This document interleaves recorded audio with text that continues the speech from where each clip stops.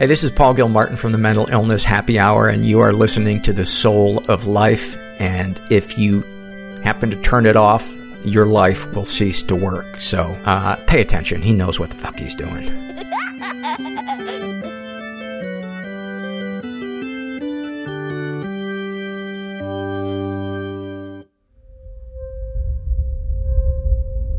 I'm very skeptical of any view that views the body as disposable. If we can just transcend this meat body and get our brains uploaded into silico so that we can live in silico as creatures of pure thought. Today on The Soul of Life, I speak to award-winning science fiction writer Ken Liu, author of The Paper Menagerie, the only fiction work that won 3 awards at once: the Nebula, the Hugo, and World Fantasy.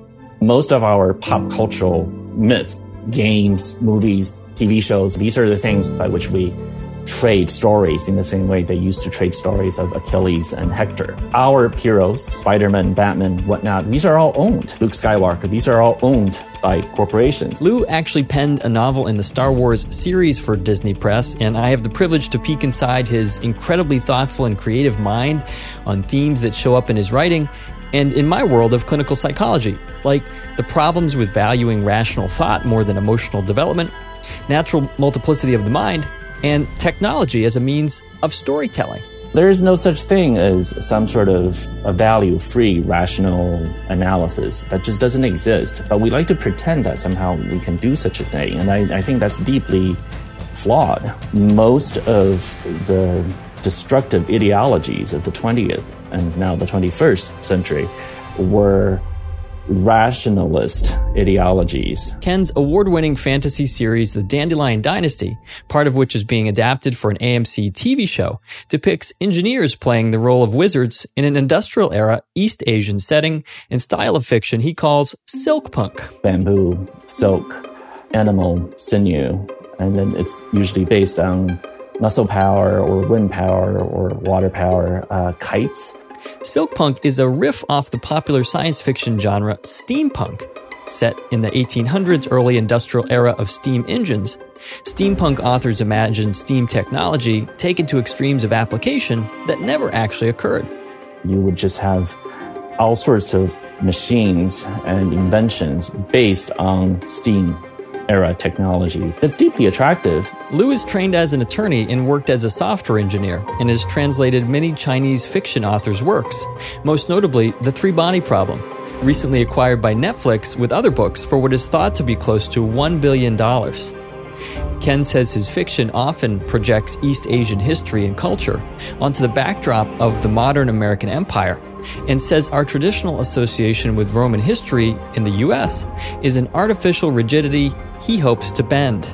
We just have a refusal to accept that the story of America includes Asian voices. Finally, Ken speaks about one of my favorite subjects, how our minds and our sense of self or soul is actually a continuous construction process. The person who wrote those stories was a very different person. That author is a stranger to me. I can't possibly write those stories now. I asked Ken to do a little experiment with me and reflect on his own mind's construction process, listening to me read back to him some of his own writing.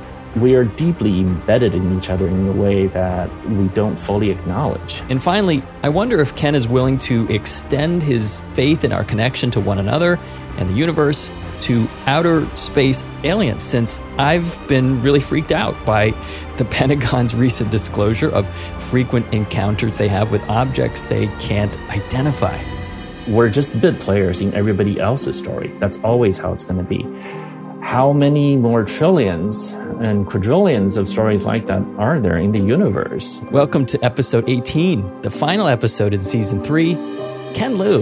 You can view the Star Wars universe or the Marvel Cinematic Universe as the modern version of our cathedral, done by many people over many generations. And it's beautiful. It's our collective storytelling done within a corporate context.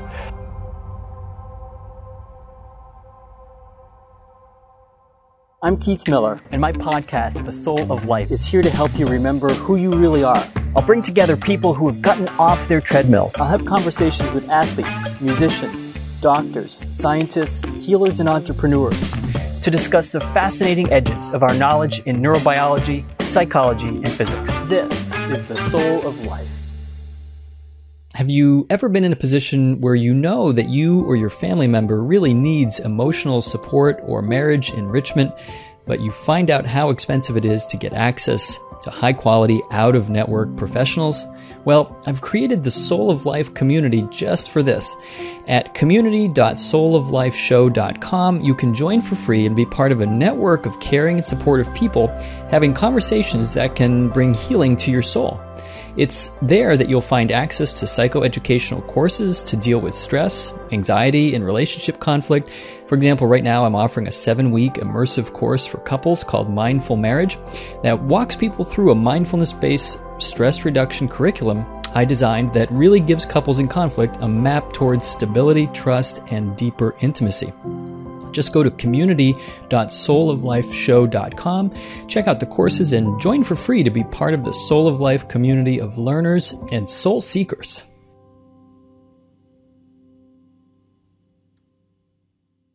Thank you so much, Keith, for having me. This is a real pleasure. In my field of psychology, we're often in emotional development, right? And how the mind works. I know I spoke to you initially about sort of my fascination with your depiction of these aliens in one of your short stories, the Taunen, which, by the way, that particular book, the short stories, Invisible Girl short stories, is narrated by an incredible voice actor. Great, really well done. And how the Taunen has this, ability to deal with their consciousness and these different selves and remake and redeem them over and over and over again. And in fact, in psychology, that's something I've spent my career fascinated with, how in fact we, as spiritual beings have this ability to do that. Not all of us tap into that quote unquote negative space. It's interesting to hear you talk about that. Yeah, I think a lot about this question of who we are and what the self actually is. This is one of the oldest philosophical questions, and it's very hard to actually work it out. The way we think about ourselves, if you delve into it a little bit, it's quite strange, actually, the way we think about who we are. Those of us who are parents know this. You watch your kids grow up, and they're different people, really, from day to day. You're always saying hello to one person in the morning and then saying goodbye to that person at night, because they change. The 3-year-old is not the 5-year-old that you know, and who's not the 10-year-old and who's not going to be the woman that she will become.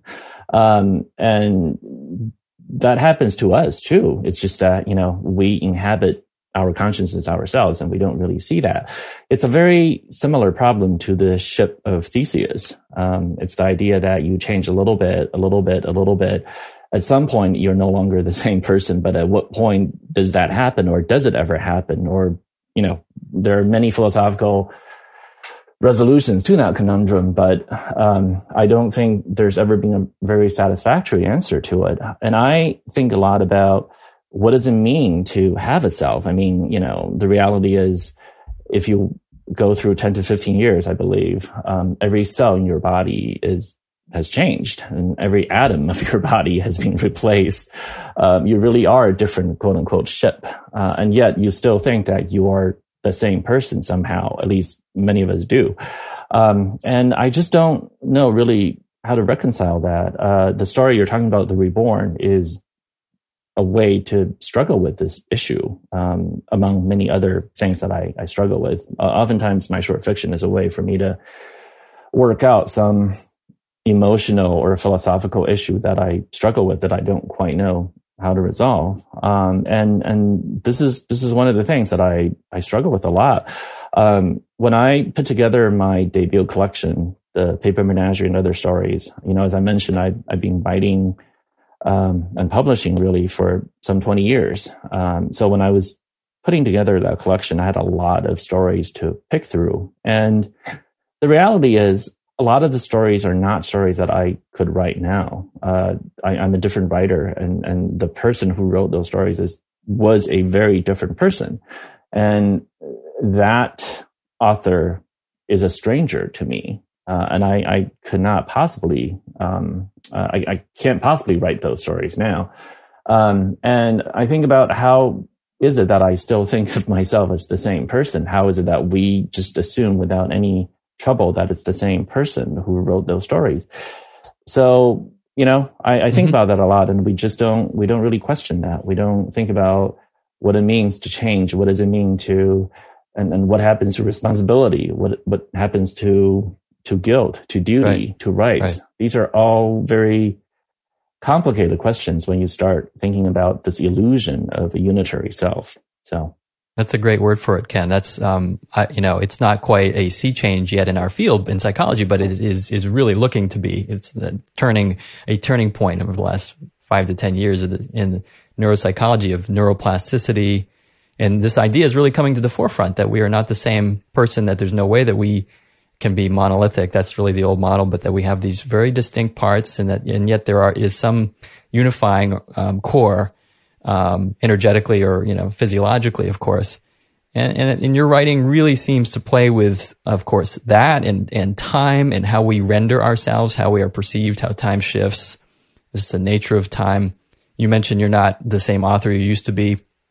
There was an NPR critic or a review of Invisible Girl, and I think the critic said that this writer paradoxically is writing about a lot of technology. Some of it seems cold, but the technology is cold, and paradoxically, he was criticizing you in that writing as cold. But I wonder, I don't get that sense at all. And anyone who's read Paper Menagerie would, I think, realize that. I wonder if Grace of Kings has also settled that score for those critics out there, that Ken Liu is not somehow a warm, personal narrative writer. I think that's actually a really interesting question you're posing, which is, what do we perceive as warm and what do we perceive as cold? And this has to do with one of my abiding obsessions, which is, what is the meaning of rationality, right? So this is a very common trope in modern contemporary fiction in general, but especially in sci-fi, the idea of rationality. So the way it plays out for most listeners, I suspect they're very familiar with the idea. Even if you're not a sci-fi fan, you're probably familiar with the trope of Kirk versus Spock. It's the idea that, do you do things based on emotional commitments, or do you do things based on something called rationality? We, in contemporary societies, especially, by which I mean most societies that are in some ways committed to the tradition of Western Enlightenment rationalism, we tend to have a preference for so-called rationality as a way of resolving doubt, of solving problems. We think that being rational is a positive trait, that this is something good, in contrast to emotional, which is viewed as somehow not as good, prone to error. What a lot of my work tries to do is to call into doubt this distinction, and because when it comes down to it, when you actually view what rationality actually means, it turns out most of what we call rationality is just providing post hoc rationalizations for what are deep, fundamental emotional commitments. The reason for that is very simple. Rationality just means you're weighing costs and benefits. You're supposedly weighing, balancing factors. The way that the Supreme Court sometimes talks about this rational basis analysis. But when you're weighing these factors, you cannot assign a weight to these factors without emotional commitments in the first place. The things that you care about, the things that you think are worth preserving, whether it's freedom or collective welfare, whether it's patriotism, whether it's freedom of contract, whatever it is, that the abstract value you're trying to weigh, the weight of that particular thing is determined by your emotional commitment to it. That's really all there is to it. So there is no such thing as some sort of a value-free rational analysis. That just doesn't exist. But we like to pretend that somehow we can do such a thing. And I think that's deeply flawed. In fact, most of the destructive ideologies of the 20th and now the 21st century were rationalist ideologies who disguised their emotional commitments that are deeply flawed in a way that made themselves seem as if they were completely free from questioning. So I guess my point is, a lot of my work deals with the idea that we need to actually reject this obsession with value neutral rationality and to reject the idea that there is such a thing or that somehow rationality needs to be prized. Wow. I mean, that just endears me even more to you in your writing, Ken, I think, to realize your understanding of the vastness of how emotion motivates us at all levels, that we're deeply emotional creatures, despite the way we pretend not to be sometimes. Yeah, it's very strange how we are, fundamentally, the way we find anything worth doing or worth fighting for is through emotions, and yet we act as though somehow that's a bad thing. It's right. Very, strange. Yeah, it only helps us to get to know all the varying voices inside, and work with them as opposed to letting them go kind of underground and yep. Like you said, do these destructive things and act out of context of the whole. You invented a genre of fiction, I suppose we could call it, called silk punk, a variation of steampunk. Have we been missing out on Eastern foundational narratives in the U.S.? Is that changing through maybe people like you and others? Please take the time now to subscribe to The Soul of Life wherever you're listening. Give it a thumbs up or write a positive review. So first of all, let me explain what silk punk actually is. Silk punk is not a genre per se. I'm the only person who does it. It's a term invented by me to describe my own fiction. If other people want to use it, that's fine, but that's not what I mean by it. It's yours. Silk punk really is just a term I invented to describe my own fiction. And it is, it's not quite a variation of steampunk as it is an analogous development of steampunk. So what I mean is this, steampunk is actually a very complicated, aesthetic to sort of fully, describe, but most of us understand steampunk at a very intuitive level as it's a form of fantasy / sci-fi writing wherein we take the technology vocabulary of Victorian era England, essentially, and we expand it out and say, what if that technology vocabulary could be taken to its extreme? And you would just have all sorts of machines and inventions based on steam era technology that really weren't developed. But what if we could have a world in which that is the case? What kind of stories could you tell? And it's deeply attractive because I think there's something about modern technology that we find to be deeply alien and hard to understand. A lot of us can open up a computer or a phone. If we open it up, we wouldn't know what to do with it because it's so the components are so small and their operations so specialized that most of us have no idea how the technology we rely on actually works. I mean, you try to give someone a broken iPhone and say, "Can you tell me what's wrong with it?" Most people have no idea what to do. There's just absolutely nothing. You can't figure it out. In fact, most of us have trouble even getting our computers to behave after an update. But there's something about steam era technology that's very different. You go to a museum and you look at these old steam engines and old mechanical contraptions, and you can see how the components fit together. You can visually get an understanding of how it works. It's intuitive. I think that's part of the appeal of steampunk. So silk punk is quite different in the sense that it's not based on Victorian era England technology. Rather, the technology vocabulary is based on classical East Asian engineering, by which I mean something like during the entire pre-modern era, essentially. And so this is a technology vocabulary that makes heavy use of materials that are very important to traditional East Asian construction. So bamboo, silk, animal sinew, and then it's usually based on muscle power or wind power or water power, kites, things of that nature. So the idea is you take these very, very old technologies and you try to imagine what could happen if you try to construct modernity with it. What if you, instead of going down the route of industrialization, relying on steam, what if you went down the route of just developing that technology vocabulary to its utmost end? And of course, you take some shortcuts using magic. Magic, yeah.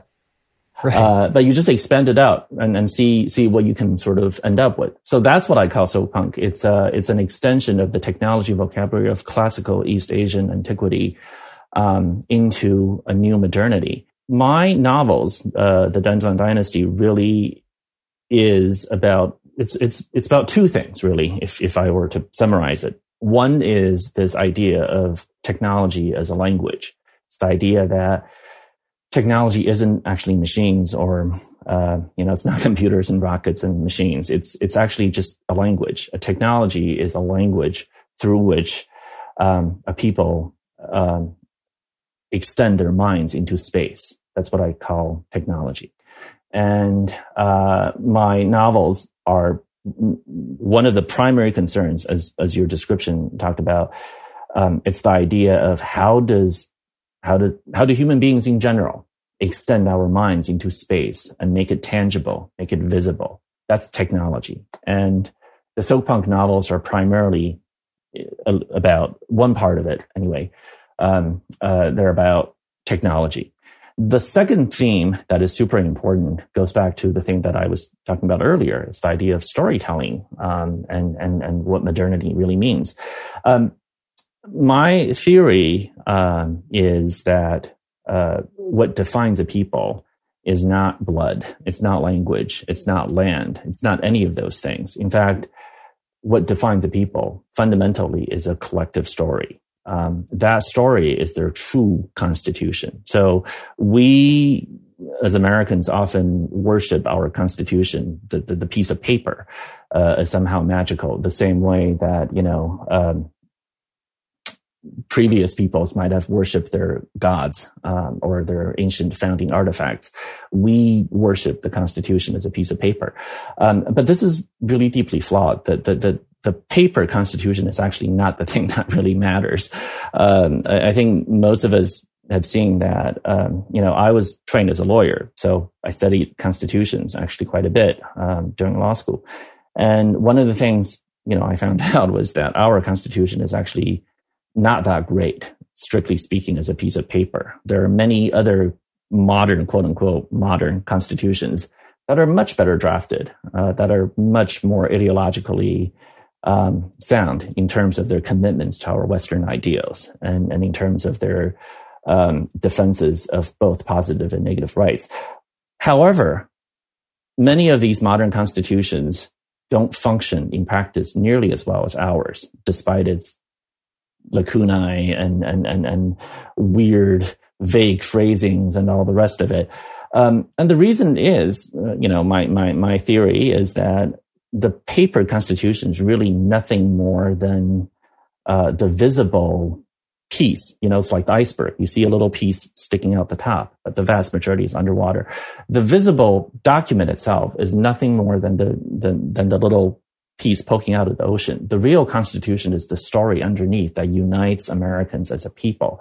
When the narrative that Americans share as a people function, the fact that the paper, the document isn't perfect is not a big deal. We can always figure out how to do it. Because if you think about it, so much of our political norms and our traditions and the way we figure out compromises and manage to get things done was because of this living Constitution underneath the paper Constitution. The Bill of Rights is worthless without all the norms and all the assumptions underneath about what it means to be an American. What does it mean to be free? So it's the story that matters. It's a foundational story that matters to a people. And when that story no longer is a story that most people are going to commit to, or most people start to have disagreements and doubts about what the story actually means and whether all the people who claim to be members of that people get an equal voice in that story, that's when problems start. And I think, our political troubles now is precisely because we're having a fight over what is the American story. Right. Usually we criticize each other for changing. We say, well, you said this and now you say this. When in fact, that's really natural part of evolution. Like you said about your kids. If you're a parent, you understand that. When you're working through something, you start with this, you're way on this side of the polarity, and then you get to know that, and then you get tired of it, and then you flip to the other side, and you get to know that, and you get tired of it. And maybe you come back in the middle, and that next generation, it sounds like you're saying we have to be more tolerant of our struggles. Yes, I think we have to actually accept these struggles as the only way to figure out how the story can be strengthened and made relevant for the next generation. That's the only way for it to work. So go back to my earlier point, which is, I view all of this as deeply the foundational constitution of a people is a living story that has to change and be recommitted to every generation. And my novels are really about that. So that's the second theme. The first theme was a technology vocabulary, technology as a language. And the second part of it is the idea of how does a disparate collection of individual peoples and collectives and individuals really come together and say, we are one people. In some ways, this is the story of the founding of America. This is the story of how does America come to be. One of the weird or interesting ways that people have read this book is that they are very interested in the Asian technology side of it and the drawing on Asian history. And they don't really understand this is actually a story about America, or that this is a story about the founding of modernity in the American sense.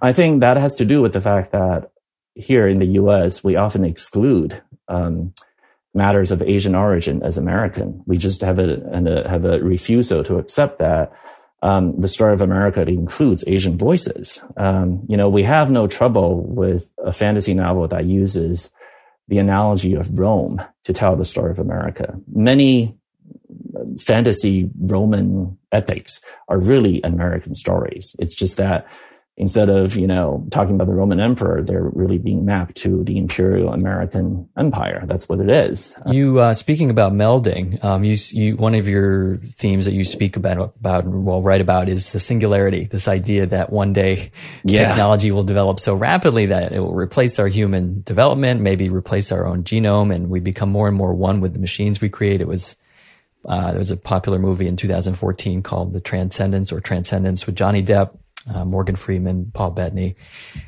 that portrays this Dr. Will Castor as a person that finally did it. He digitized himself, and you write about that. You wrote a really brilliant short story in the fantasy magazine Clarkesworld. I'm not sure if that story was actually printed in one of your books, but you seem to have, at least in that story, the family.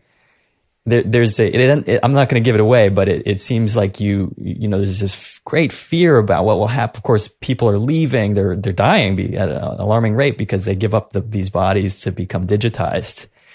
And yet, I'll just ask you, do you think that that's a hopeful thing, or is it left to be this dystopian, ominous? So this is something that I think is deeply interesting. I as an author, one of the great pleasures, and also one of the things that can drive you nuts, really depending on your personality, is the way that the story you tell is not necessarily the story that readers read. And readers will take your story in directions that you don't intend or anticipate. That's just the way it is. I was trained as a lawyer, and so I pay a lot of attention to the way different rhetorical modes affect each other, or how they're actually very different from each other. When you're writing as a lawyer, the analogy is you're trying to construct a very narrow bridge across a chasm for the reader. Your goal is to make the bridge really as narrow as possible, to make the reader feel that there's nowhere to go except where you want them to go. That's the dream of every lawyer, to basically massage and lead the judge or the jury down exactly the path they want and get them to where they want them to be. Almost a hypnotic sort of come along with me. Yes. That's the goal of lawyers and legal rhetoric. In practice, of course, it doesn't work, but you always strive for that ideal. But when you're writing fiction, if you write in that manner, if you try to construct a very narrow bridge for the reader to go down, readers will not follow you. They will just leave. They will just say, this is not what I'm here for. That's something that authors know intuitively, but it's worth sort of talking about it in general. Because oftentimes there's a tendency in modernity to write and read nonfiction as though it were fiction. And I'll get into that a little bit because that's a thing that I think is very interesting. And so we sort of start to blur the lines between these rhetorical modes, but there really is a huge distinction. When you're writing persuasively, you're doing something entirely different from fiction. So in fiction, what you're really doing is you're constructing a house. And houses don't come alive and don't have meaning until readers move in. And when readers move in, they have to actually unpack their baggage, quote unquote, and put their frameworks in. They need to repaint the walls. They need to hang up their own pictures. They need to unpack their clothes and fill the closets. Only then can they start to find meaning in the house because they put their own lives into it. And this is very important because when I write a story, and it's a story about love, what's really behind that story are all the ways I loved and I was loved. When I speak about the word love, I think deeply and often about my grandmother because she was the most important person to me as a young child. And so the way I make sense of the world, of what it means to love and be loved, is inextricably linked to all the ways that she taught me through her example of what that means. So when I write a story about love, those stories that my grandmother lived with me and the example she set for me are going to be there. They're going to be behind the meaning of these abstract words. But when a reader reads one of my stories, she's going to have to fill it with her own stories about love, how she loved and how she was loved, how she deserved to be loved and how she wasn't loved, and so on and so forth. And there are different stories from mine. So when she unpacks her stuff into the house and finally feels at home, she's going to have to construct her own story out of that house. So the text I write is merely half of the story. The other half is the reader's unwritten text as she, interprets it. So the story I write is never the story that readers read. I wonder if we can try something, Ken, just to speak about this in real time. Like you're saying, we're really creating things in real time in the moment. And so I wonder if I can just read a short segment of your writing, and I'm going to ask you what you see and what you feel and what, can you build the house, and share with us as like, well, Sure. What are you experiencing of hearing your own words, right? And obviously listeners can do that too.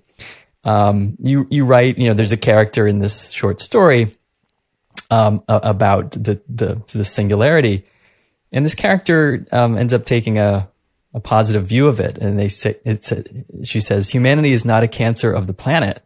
We simply needed to transcend the demands of our inefficient bodies, machines no longer adequate for their task. How many consciousnesses will now live in this new world? Pure creatures of electric spirit and weightless thought? There's no limits. So what comes up for you when you hear that? What do you feel? So, this is where I say that,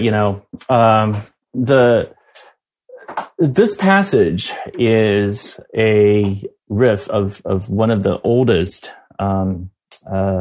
intellectual currents in the history of Silicon Valley, but also just generally in the technology field. We've always had these prophets in the technology field who have described human beings as just a variety of machinery, that we are, in fact, primarily minds, not bodies, that our minds are imprisoned inside our bodies. And the reason we die and we get sick, the reason we grow old, the reason we make mistakes, these are all just because our hardware is very faulty. We are really computers. We need to find better hardware. And if we can just transcend this meat body and get our brains uploaded in silico, so that we can live in silico as creatures of pure thought, everything would be solved. We would be one with the machine. We would be awesome. This is, just a very modern variation of very old mind versus body, Cartesian binary thinking. The reality is, of course, at least based on what we know now, which is always subject to change, but based on what we know now, our cognition is very deeply tied to our status as animals, as living creatures. We don't just think with our brains. It's not like you can somehow just take the brain and put it in a jar and you would have a human being. It's actually not quite like that at all. The way we think is deeply embedded in our bodies in a way that we could not have understood even 10 years ago. So, for example, one of the biggest changes that I've seen in the field, just in the time that I've been a science fiction writer, is the growing recognition that our consciousness actually may in some ways be not just limited to our own cells, but to other creatures who live in us. We have this entire ecosystem of microorganisms living inside our bodies, in our gut flora. It turns out that our gut flora has incredible influence on us, not just in terms of health, but in terms of our mental... brain chemicals are produced in the gut. Yes, crazy. Our emotions, it's crazy to think that part of our minds is generated by these little creatures, colonies of creatures that live inside us, who are not normally thought of as us. Some scientists now speak of the gut flora as another organ of the human body made up of cells that don't share any DNA with the rest of our cells.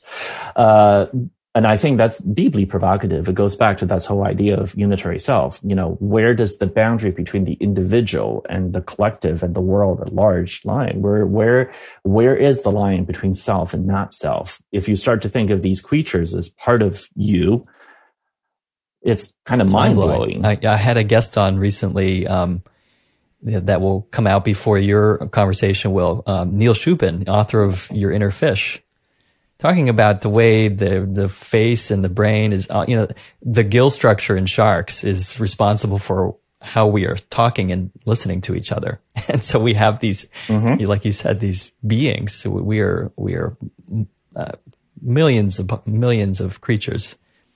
I want to get to kind of ending to talk about Dune, but also before we do that, I want to ask you about, I've had this, last summer I had guys in my backyard over every other weekend. We watched some alien movie, just because it was trying to get people together during COVID in safe ways. And that's what we did. It was fun.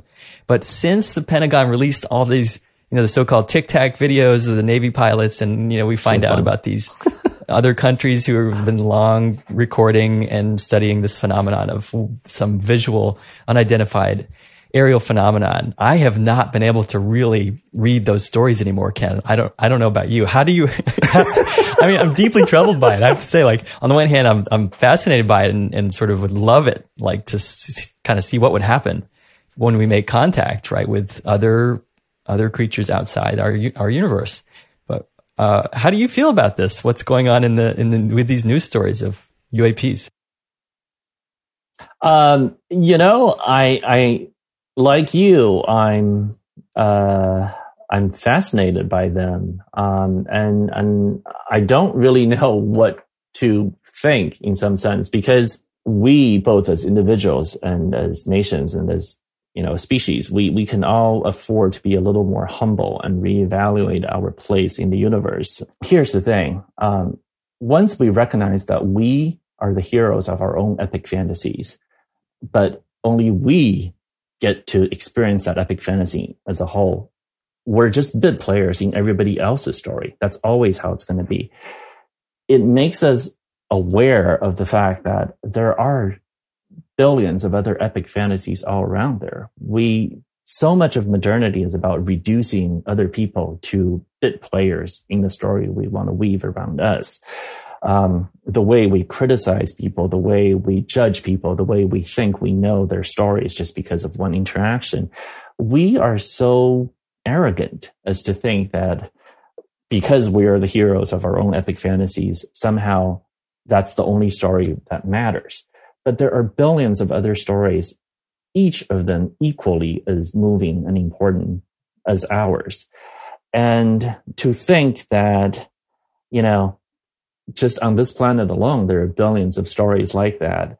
How many more trillions and quadrillions of stories like that are there in the universe? And to me, it's joyful to think that the world is so full of stories and so full of adventure and grand epics and gods and heroes. I'm going to call you when I'm freaking out. Really, because I'm glad to hear that. So I love it. I hear these things and I feel like maybe that will get us to be a little bit less self-centered.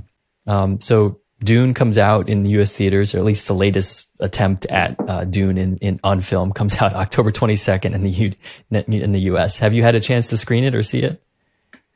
No, but I'm super excited about it. Dune is one of my favorite books. In fact, when I wrote The Dandelion Dynasty, a lot of people said that it gave them the feel of Dune, which I took as a huge compliment because, it's just Dune is such a wonderful, amazing story. I've heard that the movie is excellent, a better adaptation than any other attempts. So my wife and I are both super excited. Yeah, to see it looks fascinating. People are writing reviews. One person I was reading a review said, "This is a Star Wars killer." Like this is like, we hold Star Wars to be this sort of sacred text, and sacred body in our culture.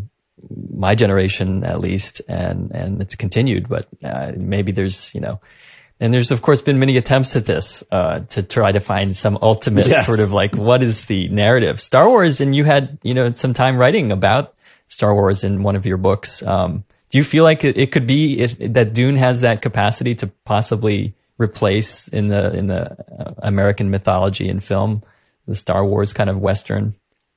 This is one of the most amazing things about modernity, right? We, in the times of the Romans or Greeks or other peoples of the past, their collective stories are really collective stories, meaning they are mythologies that everyone could tap into and rewrite. If you're a poet, you can take these mythologies and do with them as you will.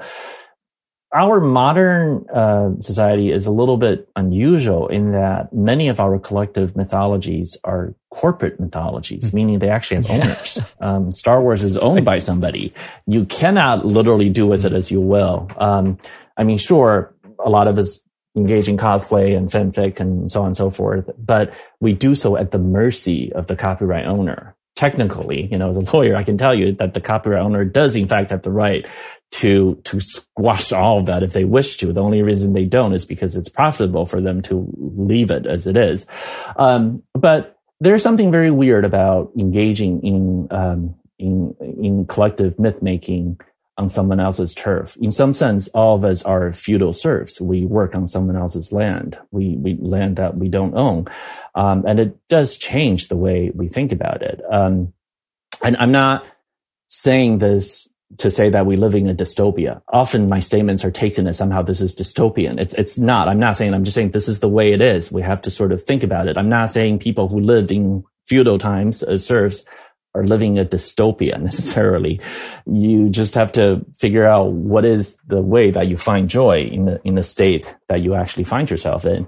But the reality is most of our pop cultural myth, games, movies, TV shows, whatnot, these are the things by which we form a collective vocabulary, by which we trade stories in the same way they used to trade stories of Achilles and Hector. Our heroes, Spider-Man, Batman, whatnot, these are all owned. Luke Skywalker, these are all owned actually by corporations. So we have to come to terms with that.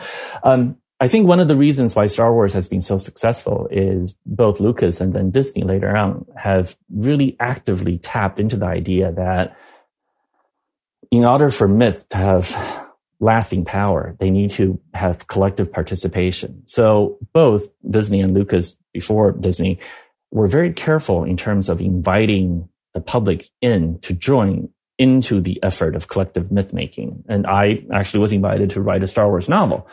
And I could see that, throughout the entire process is about cultivating this property of inviting people onto the land and trying to build up the mythology. And precisely because many other creators have come in and added to this property now owned by Disney, that you can have this magnificent modern cathedral, if you will. You know, you can view the Star Wars universe or the Marvel Cinematic Universe as the modern version of our cathedral. It's a virtual cathedral. It's done by many people over many generations. And it's beautiful. It's our collective storytelling, done within a corporate context.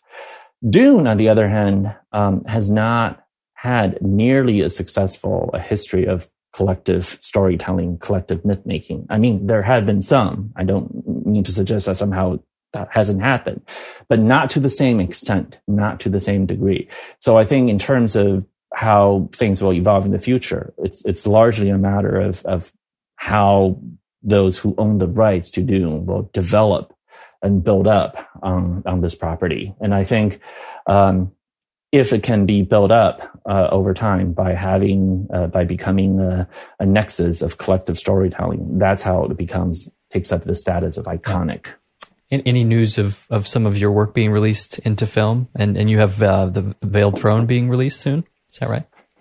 Oh, right. So my epic fantasy, The Danjiang Dynasty, which is actually 4 books, the 3rd book and the 4th book, The Veiled Throne and then Speaking Bones, will be released later this year and then early next year. The Veiled Throne, the 3rd book, comes out in November, and Speaking Bones, the last book, comes out next year in May, I believe.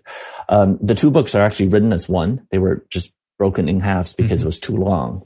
My publisher literally said that there's no way to publish that book as one book because it's just too thick. And I can understand why it is too thick. So they're breaking into 2. So I'm super excited about that.